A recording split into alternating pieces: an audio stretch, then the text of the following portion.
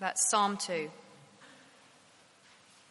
Why do the nations conspire and the peoples plot in vain? The kings of the earth take their stand, and the rulers gather together against the Lord and against his anointed one. Let us break their chains, they say, and throw off their fetters. The one enthroned in heaven laughs. The Lord scoffs at them. Then he rebukes them in his anger and terrifies them in his wrath, saying, I have installed my king on Zion, my holy hill. I will proclaim the decree of the Lord. He said to me, you are my son. Today I have become your father. Ask of me, and I will make the nations your inheritance, the ends of the earth your possession. You will rule them with an iron scepter. You will dash them to pieces like pottery. Therefore, you kings, be wise. Be warned, you rulers of the earth. Serve the Lord with fear and rejoice with trembling. Kiss the Son, lest he be angry, and you be destroyed in your way, for his wrath can flare up in a moment. Blessed are all who take refuge in him. And if you want to turn on to the second reading, so 2 Peter 1, verse 12, through to chapter 2, verse 3. So I will always remind you of these things, even though you know them and are firmly established in the truth you now have. I think it is right to refresh your memory as long as I live in the tent of this body, because I know that I will soon put it aside, as our Lord Jesus Christ has made clear to me. And I will make every effort to see that after my departure you will always be able to remember these things. We did not follow cleverly invented stories when we told you about the power and coming of our Lord Jesus Christ, but we were eyewitnesses of his majesty. For he received honor and glory from God the Father when the voice came to him from the majestic glory, saying, This is my Son, whom I love. With him I am well pleased. We ourselves heard this voice that came from heaven when we were with him on the sacred mountain. And we have the word of the prophets made more certain, and you will do well to pay attention to it, as to a light shining in a dark place, until the day dawns and the morning star rises in your hearts. Above all, you must understand that no prophecy of Scripture came about by the prophet's own interpretation. For prophecy never had its origin in the will of man, but men spoke from God as they were carried along by the Holy Spirit. But there were also false prophets among the people, just as there will be false teachers among you. They will secretly introduce destructive heresies, even denying the sovereign Lord who bought them, bringing swift destruction on themselves. Many will follow their shameful ways and will bring the way of truth into disrepute. In their greed, these teachers will exploit you with stories they have made up. Their condemnation has long been hanging over them, and their destruction has not been sleeping. This is God's word. Thank you for reading. Well, let me say good morning, and do keep that second reading open from 2 Peter, the letter of 2 Peter. It's our second week looking at this short letter together, and today we consider verses 12 to 21 of chapter 1. Let me pray as we begin.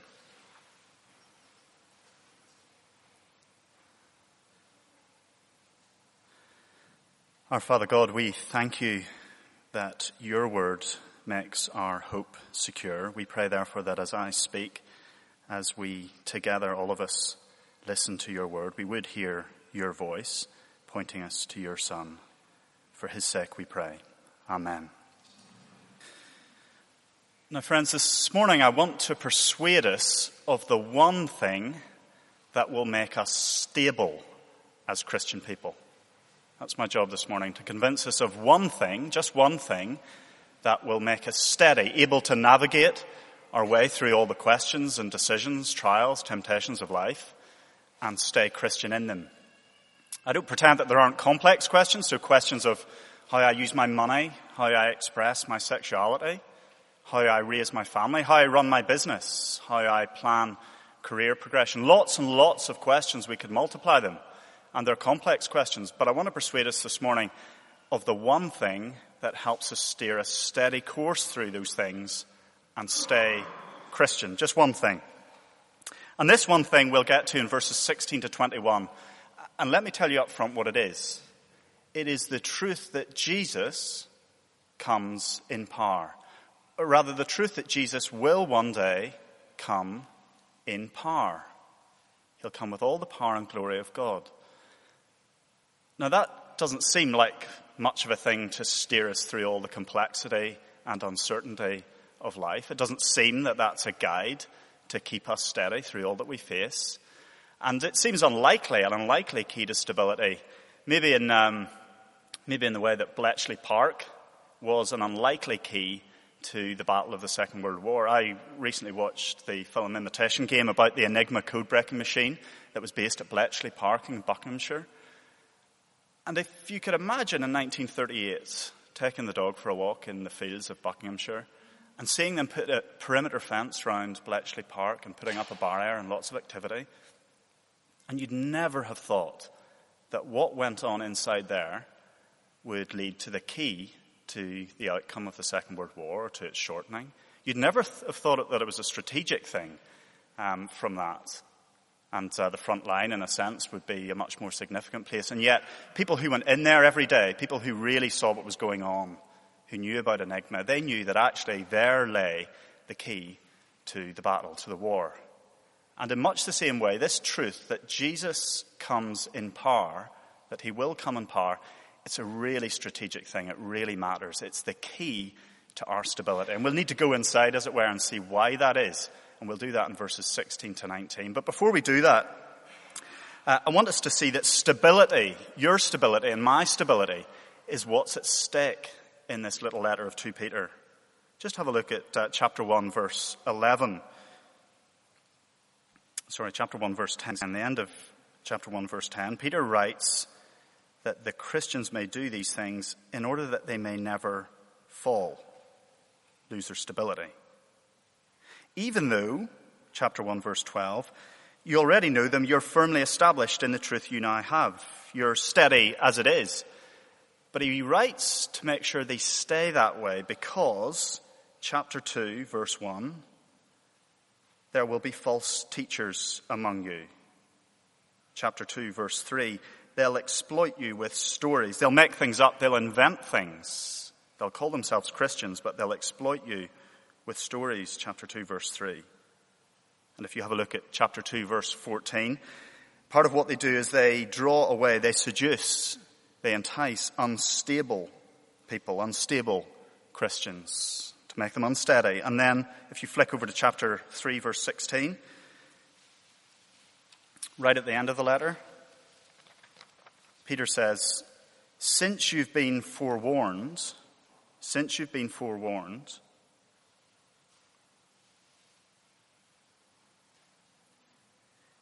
or rather, since you already know this, verse 17, be on your guard so that you may not be carried away by the error of lawless men and fall from your secure position. In other words, lose your stability. So this letter of 2 Peter, we have in it a battle between two sets of words, Peter's words and the words of the false teachers. And so we're in the midst of this battle, and there are two sets of words that we need to choose between. And what's at stake is our stability, our staying steady, our being steady as Christian people. And Peter says today in our passage that there's one thing that is the key to our stability, the truth that Jesus comes in power. But let me just pause there for a moment, because actually before we even get started, it seems that we've got a real problem. There's a real problem here. Peter says that we should listen to his words. In this great battle for stability, we should pick his words. Why should we listen to his words? Why should we privilege his words? It's a bit of an issue here. I mean, maybe if you're not a Christian, you say that's precisely the thing with you Christians, is that you privilege the words of dead men from the first century as if they should tell us how to live in the 21st century. It seems an odd thing to do. Why did dead men's words from the first century trump what people around us think we should do to live, what we think we should do? Why should these words from the first century trump the words of the 21st century? Well, Peter's going to persuade us that in this battle for stability, there is one key thing to remember. Do you see? Just have a look, first of all, in verse 14. Peter's a dying man, or he knows that he's about to die. He says, I know I will soon put the tent of this body aside, as our Lord Jesus Christ has made clear to me. But I will make every effort to see that after my departure, you'll always be able to remember these things. He says, I do want you to listen to my words after I've gone. They do decide how you should live, even after I've gone. And the reason is, in verses 16 to 19, it is God's sure word that Jesus will come in power. It's God's sure word. It's no fairy tale, but it's God's word that Jesus will come in power. Just come with me to verse 16. Peter has said, look, my words should guide you after I'm gone because my words didn't come from me. Verse 16, we, that is the apostles, we didn't follow cleverly invented stories when we told you about the power and coming of our Lord Jesus Christ. Now what Peter's talking about in verses 16 to 18 is one event. You might have recognized it as Camilla read it. It's the Transfiguration. It's an event that's recorded in Matthew, Mark, and Luke. You can look it up later. And it's the moment in Jesus' ministry where actually things have reached quite a turning point. Jesus has just told his followers, his disciples, that following him is going to mean losing your life in this generation. Following his words in all the areas that we could think of is going to mean losing our life, dying to self. So all the things we could think of, how we use our money, express our sexuality, raise our family, run our business, and so on and so on. We put those things up for grabs and we follow Jesus' words. And that's really hard because in this generation, Jesus says that's going to mean a difficult life. It's going to mean losing life, much as it cost him. And then he takes them 6 days later up a mountain and he's transfigured before them. They see him in a light they've never seen him in before. His face shines like the sun. His clothes are gleaming, glorious, white and light. And they hear words from God, and then they go down the mountain. That's what's being described in verses 16 to 18. That's what Peter's talking about. Now, why take us there? Peter takes us to the Transfiguration because it's a preview. It's a preview of the second coming. It's a preview of Jesus coming in a way we've never seen him before, in power. It sometimes happens, doesn't it, before a film goes on general release, that the director will arrange an exclusive preview. I don't know if anyone's ever been to one of those. Has anyone ever been to one of those? An exclusive director's preview of a film. Simon's been to one of those. Which film was that, Simon? It wasn't actually that. Right, okay. So anyway, it's very exclusive if you're invited to one of these things. Talk to Simon afterwards about what it's like. But in a sense, that's what Peter's talking about. It's like a preview, an exclusive preview of something that before it's made generally public, before everyone sees it, he's invited to get a glimpse of what's going to be seen, of what reality is. It's an exclusive preview. And the preview he had was all about one thing: Jesus coming in power, with all the power and the glory of God. Just come with me to verse 16. Peter says, that's what this preview was all about. It was about the power and coming of our Lord Jesus Christ. What he witnessed on that mountain, when he went up that mountain with Jesus, was, verse 16, the majesty. That's what he was an eyewitness of, the majesty of Jesus. We saw Jesus in a light we'd never seen him in before. And all the words that he heard on the mountain pointed in one direction. From God, they said, this is my son. This is the Son of God. And we know a little bit about God's Son from our first reading from Psalm 2. To be God's Son was to have all the power and prerogative of God entrusted to you. All the power to rescue God's people, all the power to judge the nations. And so here we see God's majesty titles actually apply to his Son too.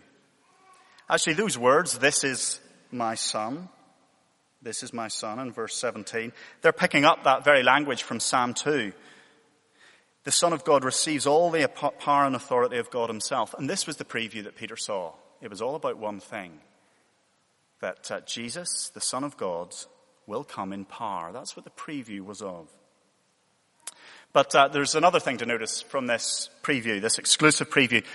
It was a director's preview. if you like. It was an authoritative preview. So in those same exclusive previews that are arranged, occasionally, and this is really exclusive, is if the director's there and the director stands up during the exclusive preview, or maybe at the end of it, and says what the film was about, says what they had in mind as they directed it, tells you, if you like, the authoritative interpretation of the preview.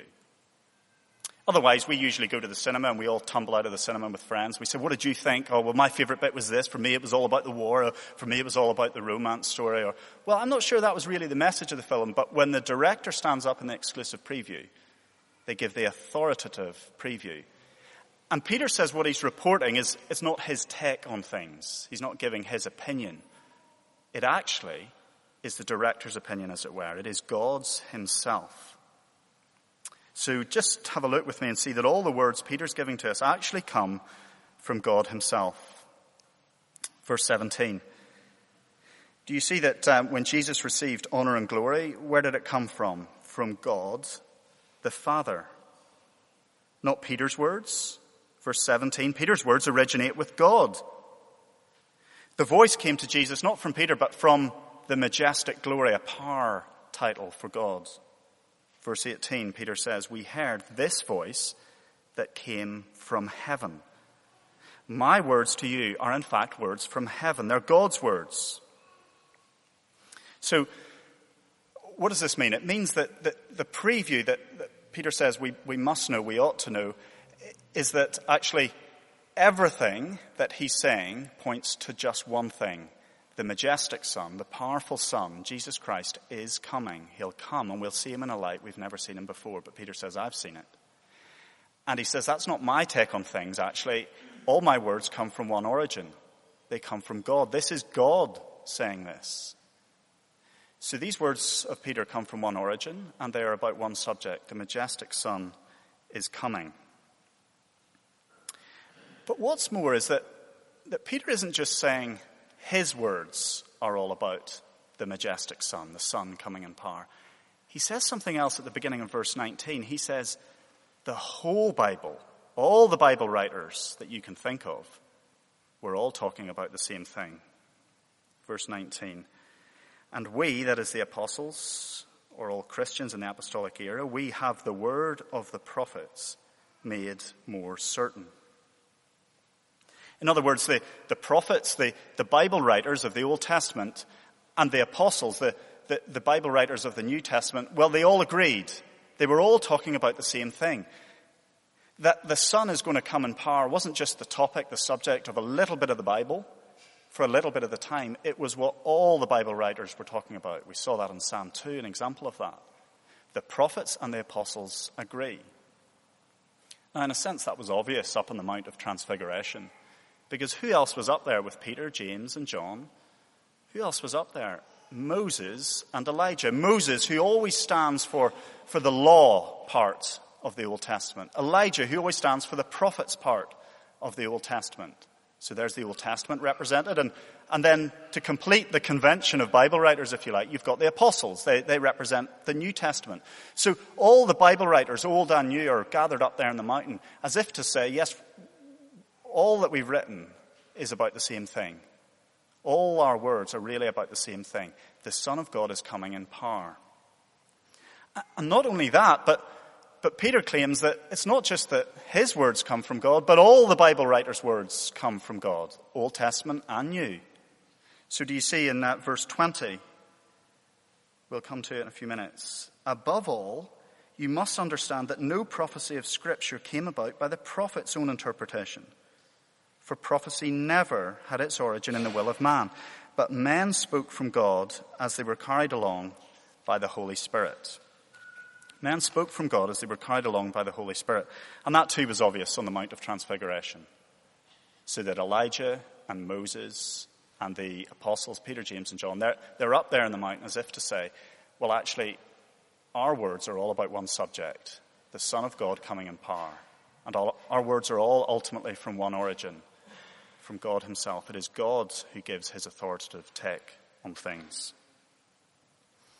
Let's just pause a moment there and think begin to think why it is that this truth, that Jesus comes in power, this truth that's backed by God himself, why that should make us steady, stable, why that should be a sure guide, something that keeps us steady as we go through life and stay Christian. Well, I think it is that, in a sense, it's as important for us as it was for Peter and the apostles before they went out on the Mount of Transfiguration. So, to follow Jesus is to lose our life. It is, if you like, to refuse to be guided by our own interests, what we think we want, even what our family think we should want, even what our society thinks we should want and have. It's to refuse to be guided by those interests and instead to place our life, all our decisions, all those things that we thought about, into the hands of Jesus Christ. And of course, Jesus says that is to lose our life now, because those words will clash with our culture. Those words will even clash with what we want. And you see, no one will ever do that. No one will ever stay steady and continue in that unless they also see Jesus in this light. Unless they see Jesus transfigured. Unless we know that the one we've put our lives into his hands, unless we know that, if you like, he wins. He will one day come in power, and it will be seen that we've done well to follow his words in this generation. We'll be vindicated. We'll rejoice at his coming. And it's a bit like in Bletchley Park when people went in there, the very few who went in there, what did they glimpse? They glimpsed that in that Enigma code-breaking machine, there was the key to the shortening of the war, the winning of the war even, might be to overstate it, but it was critical for the battle. They realized that they were, in that sense, on the right side. And they knew it there in a more certain way, almost, than they could have known it anywhere else in Western Europe, than they could have known it on the front line, for example. And the thing was that it told them that the battle was assured, that they were on the winning side. And that's the same. When we get this preview, when we're invited into this preview that Peter gives us, we realize that actually Jesus is the one who comes again in power. He will come and vindicate our following of him. And it will be seen publicly on that day. Now Peter does describe for us in verses 19 to 21 how this truth, but more practically, how this truth helps us steer a steady course through life and staying Christian. He sums it up in verse 19. He says, pay attention to this word of the prophets and the apostles. Pay attention to it. It's a light shining in a dark place until the day dawns and the morning star rises in your hearts. He says precisely because it's God's word that Jesus will come again in power, we have a sure light that will guide us through a dark world steadily until we reach a new dawn, the return of Jesus Christ. And just have a look at the beginning of verse 19, because we have on either side of this instruction the reasons we've already seen. So at the very beginning of verse 19, do you see? We have the word of the prophets made more certain. So in other words, the whole Bible is talking about the same thing. The whole Bible agrees. It's all about the powerful coming of Jesus Christ. And then on the other side of verse 19, we have 20 and 21. And we're given the other reason we've seen, which is that the whole Bible comes from God. It has its origin in God himself. It's authoritative. And precisely because it's the majestic God speaking in the Bible, precisely because it's about the majestic Son coming, verse 19 in between, Peter says, pay attention to it as to a light shining in a dark place until the day dawns and the morning star rises in your hearts. And so I want us to think about our response to these verses this morning by dwelling on those images Peter gives us. First of all, we're to pay attention to the word of Scripture as a light in a dark place and a light until the day dawns. We'll look at each of those images in turn. So first of all, we're to pay attention to it as a light in a dark place. Notice Peter doesn't stop with pay attention to it. He's not saying read your Bibles. You do read your Bibles, but that's not what he's saying here.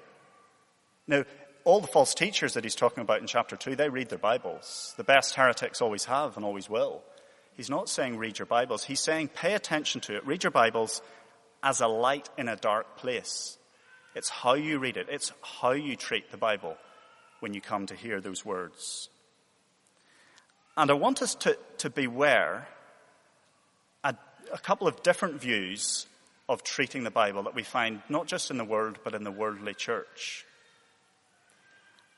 And the first is this, that many people treat the Bible like a light in an already light place. The Bible is a light in an already light world. So I recently read of someone who described themselves as a progressive Christian. They're influential, and they said, well, what we have in the Bible is one of the world's great wisdom traditions. I mean, don't get me wrong, it's helpful. It's helpful. It's a helpful light. But there's lots of helpful lights. There's lots of places we could go for answers. And so it's right that as we discuss how we should live in this day and age, what we should do, how we should live as Christians, well, it's right that we shouldn't just consult the Bible. It's useful, it's helpful, but we should go elsewhere too. It's a bit like having a lamp on in the living room during the day. Well, maybe in the early hours of the morning it's useful to have, but you could switch it off without much great loss. There's other sources of reliable light. There are other sources of reliable instruction about how to live. But Peter doesn't say it's a light in a light place. He says it's a light in a dark place. But there's another version of how people treat the Bible, and it's worth us thinking about it because I think it'll become increasingly common, which is to completely reverse what Peter says. Peter says the Bible is a light thing in a dark world. But increasingly in our culture, in our generation, the Bible will come to be seen and is coming to be seen as a dark thing in an enlightened world. So there are debates and decisions that we will face and our society will face in which people say to go back to the Bible, to use the Bible in that discussion, that's to take us back to a very dark place.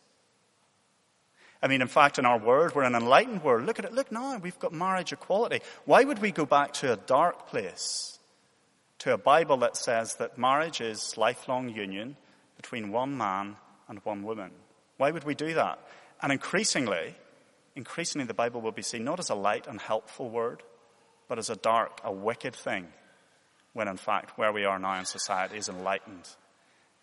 And Peter says precisely the opposite. Peter says, no, pay attention to the Bible as a light in a dark place, a light shining in a dark place. And the reason is because he's already told us that it has its origin in God. It's a light in a dark place because what we have in the Bible is qualitatively different, completely different in origin from anything else we could find, either with the words we say or the words others would say. It's of a superior origin, and therefore it is a light that we can trust in a dark world. And so the God who sees beyond cultures, through cultures, the God who sees beyond time and through time, is able to say authoritatively what is best for us. He alone sees that clearly, and so we have in him and in his words a light that will guide us through a dark world. And so we not only trust divine words because they're from God, but we distrust human words. We distrust human words. We understand that there's a fundamental unreliability about human words because there's always in any human heart a mixture of desires, a mixture to please self and to do what I want to do because I want to do it. And Jesus says that's a fundamentally unreliable way to live. It leads ultimately to judgment. If we're left to ourselves, it ultimately leads off to judgment if we follow our own selfish desires. And so we're to trust divine words and distrust human words around us. And so it's worth me asking this morning, when did God in Scripture last disagree with us? When did we come up sharply against what God said and find a clash there between what he said and what we wanted? Between what he said and what our society wanted and wants for us. And though that is really hard when it happens, let me encourage us that that is a good thing. That is what it feels like to be led by a light in a dark place, to be steered and guided by God's reliable light through a dark world. Let me encourage us in that. That is not a sign of failure. That is the word of God doing its job, leading us in a dark place. But the second image Peter uses is that this light of Scripture, leads to a new dawn. It's a sure light until the day dawns and the morning star rises in our hearts. Verse 19. You see, it's not just a word from the majestic God himself, but it's a word about the majestic Son coming. And that's what's being described in this sentence. When it says that until the day dawns and the morning star rises in your hearts, he hasn't just chosen some flowery language. No, this morning star, this star rising, is chosen from one of the prophets. It's chosen from Numbers, the book of Numbers, and a prophecy there, Numbers chapter 24. And there, the star rising, the morning star rising, is the Messiah of the people of God, the one who will come from the people of Israel. And it's a terrifying sight for the peoples around. It's a terrifying prospect. He will rescue his people. He'll rescue Jacob, and he will judge all the nations around, those who oppose God. And yet here, do you notice that though it's a terrifying, wailing sight for God's enemies, it's not so for the Christian? Do you see what he says? He says, no, that day when the morning star, that is when Jesus returns, when the day dawns, that eternal day dawns, Jesus arrives in power, and he's seen in a way we've never seen him before. When he arrives, do you see that the morning star rises in our hearts? It's as though when Jesus arrives, there's a reflection, an analog, an echo in our hearts. And the reason is, for Christian people, is that day is also our hopeful day. We hope in that day. On that day, we will be rescued. We will share in the joy of that new dawn. We'll be vindicated in all the ways we've followed Jesus' words in this generation. We'll be vindicated on that day. Yes, the morning star rises, and it rises in our hearts. It is the hope and the joy of the Christian person.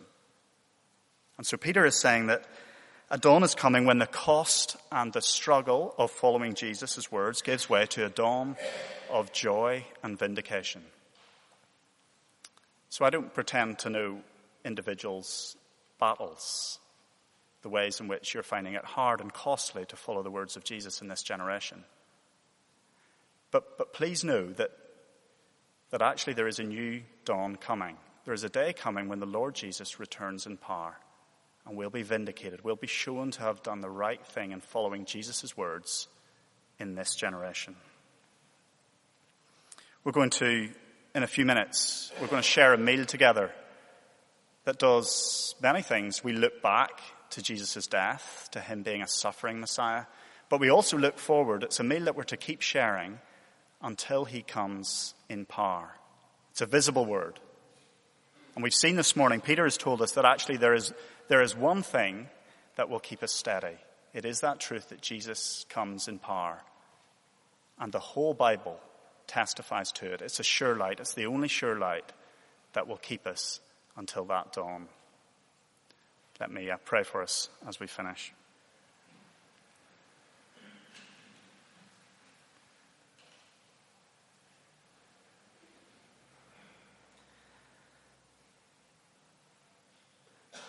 Our Father God, we thank you for the joyful prospect of seeing Jesus in that glorious, powerful light.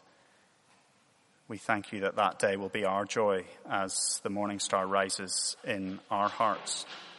And we pray, Father, that you would steady us, please guide us through our life, through all the decisions we face, through all the complexities, through the mixture of competing desires that we have. Please guide us with your sure light in your sure word. Lead us, we pray, to that new dawn for Jesus' sake. Amen.